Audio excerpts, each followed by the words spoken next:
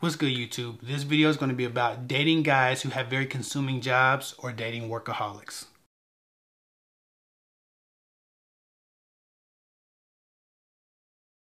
Before I start, I just want to let you all know that I'm doing a giveaway. For every 10 signups I get into the Wise Sisterhood, I'm giving away one free hour-long consultation.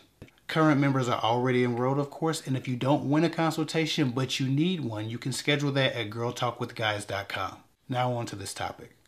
Someone asked, I'd like to know your thoughts about being in a serious relationship with someone whose work is extremely consuming. Thanks in advance. Well, I suppose I can tell you. The most important thing when dating somebody who has a very consuming job or someone who works a lot by choice or force is that they make you a priority. And again, workaholics generally prioritize their job. So if you were talking about a workaholic, they're different than someone who just has a consuming job but an otherwise balanced approach to life. Someone who prioritizes life and not just their jobs, and their jobs haven't become their life. I'm a very busy person. I have a real job, and then I have all of this stuff that I do on the side that I would prefer it to be my real job, and I'm working toward that. But because of that, I have basically 2 full-time jobs. But I still know how to prioritize and manage my family relations. Now, again, sometimes I might hear, hey, I haven't talked to you today, or, I didn't get to talk to you much this week, right? There are times where I'm more busy than other times, but it's never outside of my mental priority. Who is important and what is important. And I never forget that. I always try to give my sons FaceTime, and I always try to give my wife, a moment, even if that's just a moment. And again, there are some times where it's just time to grind. It's time to get the money. It's time to get the prosperity. It's time to stack on your goals. It's time to do those things. Like, there are times where you have to just sacrifice, but there are other times where you can fit so much more love and so much more life into your schedule than work. Right, and so you have to take advantage of all of those times, and I always try to make sure that we compensate for the days that I do spend busy. I do spend kind of away, even if it's just mentally in the same room. There are times where I'm working on my phone or I'm working on a computer, and I'm in the room, but I'm not really of the room, right? And so I have a very consuming job, and I can tell you from experience, my family is always my priority. Right, and there's nobody who should discount that. Like that's not in question, right? And I try to make sure that my family understands that they're my priority. And again, sometimes we don't always get the time we want to spend, right? And mostly because of my actual job, right? I gotta be gone. I gotta be out of the house for 40 hours a week. But then I have a lot of stuff that I do at home to provide for the family. But they're always a priority. I don't think that anybody feels neglected in my house, right? And I think my wife is very vocal. She would just let me know, hey, and she has before.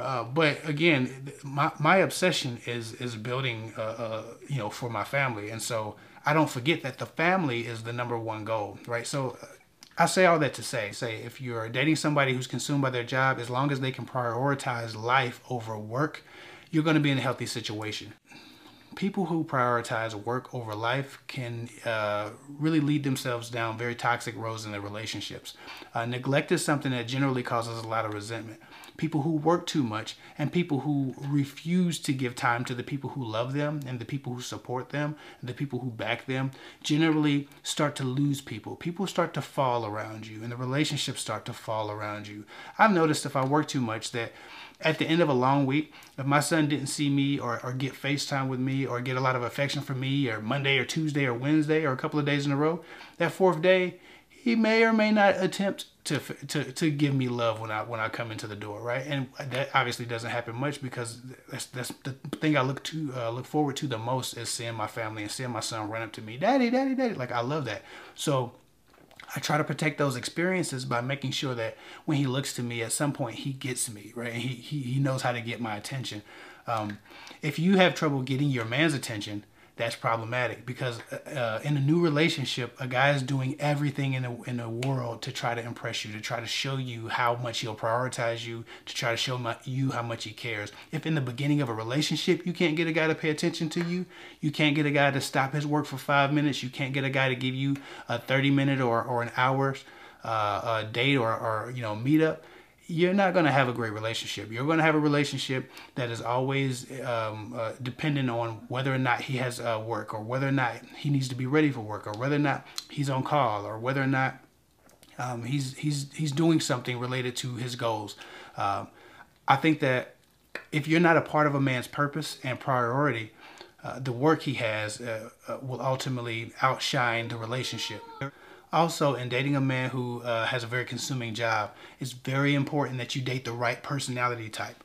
A lot of guys are busy, but it's probably important for you, if you're dating a guy who, again, has a very consuming job, that he's naturally more affectionate and more nurturing than a lot of other guys. It doesn't make any sense at all to try to date a quiet, non-communicative, tough guy who avoids emotions and avoids vulnerability, and also then be physically neglected by him because of his demanding job. It's much easier if you have a man who's a little bit more romantic, a little bit more connected, a little more vulnerable, a little more emotionally mature, who has a demanding job, because when he's around you, his presence makes up for that absence because the connection is deeper. But when you can't feel connected to a guy emotionally, and you can't feel like you're really getting through to him, and you're behind a lot of walls, and he's also absent a lot, it can make you feel very alone. Those are very lonely relationships. It's a lot of really lonely, unhappy housewives that have these guys who appear to be alpha males, appear to be real macho, and it's the fetish of a lot of women to have that, and that makes a lot of sense. But these guys, if they're bad communicators, or if they're infrequent communicators, can make women feel completely alone if they're always at work, and then when they come home, they don't want to talk about things, they don't want to cuddle, they're not affectionate. All they want to do is have sex and go to sleep, or sit in quiet, sit in silence. A lot of guys are like that. But again, if a guy's very busy, if a guy has a consuming job, it's best for you to pick a guy who's naturally more affectionate, naturally more connected, naturally more emotionally mature, because a macho man who's gone physically a lot, who also appears to be gone emotionally a lot, and gone energetically a lot, is going to make you just feel a little bit of resentment to him in time. You'll be excited in the beginning of the relationship, but that shit gets old. Feeling lonely in a house with people in it gets very old. Eating dinner alone gets old. Talking to no one gets old.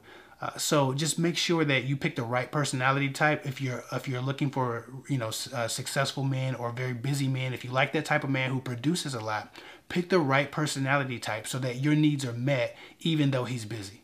So that's your selection. Don't go out there and pick no guy who doesn't want to talk about his feelings, because if all you have is an hour with him, or 2 or 3 hours a week with him, because he's otherwise asleep or at work, and he comes home and he doesn't want to talk about anything, that's a loveless marriage. That's what that turns into. That turns into a very loveless, a very lifeless marriage. And it turns into divorce court, to be quite honest. So just make sure you're selecting the right personalities if you're selecting busy people. Quite honestly, no matter what the issue is in a relationship, you have to pick a struggle, okay? A guy can't be shut off and busy. He needs to be super open, super caring, super warm if he's not going to see you enough, right? He can't have the tough guy syndrome and have a demanding job. That just doesn't work. And so just make sure that you're selecting the appropriate combination of personality types and environments for yourself to have a great, healthy, and satiating relationship. And a lot of people say, well, if he's busy, you're only bored, you're only resentful because you don't have enough going on. That's not always true. It's bigger than just having your own thing to do. Okay, you're supposed to be trying to share life together, but if his life is his work, and that makes 60 or 70% of what he is and who he is and where he is, and then when you get with him, you have nothing to share because he's too tired or he's too just disconnected. It's bigger than just having a hobby or having your own job or making your own money or doing whatever somebody might suggest. You need somebody who's going to meet you in the middle and come back every day with the intention to cultivate new experiences and new connections with you. That's very important. It's something that shouldn't be neglected. And no matter how busy you are too, getting equally busy isn't the answer to a loveless marriage or a loveless relationship or a neglectful one. Connection is important. If it dies, the relationship dies. And what's the point after that? So with that said, hope that helps. Hope that answers your question. I ramble long enough. Follow me on KFIG24 on Instagram. Remember, sharing is caring. The like button is great, but the share button is better. Share my videos, like my content as well. Follow me on Instagram. I'll get with y'all later.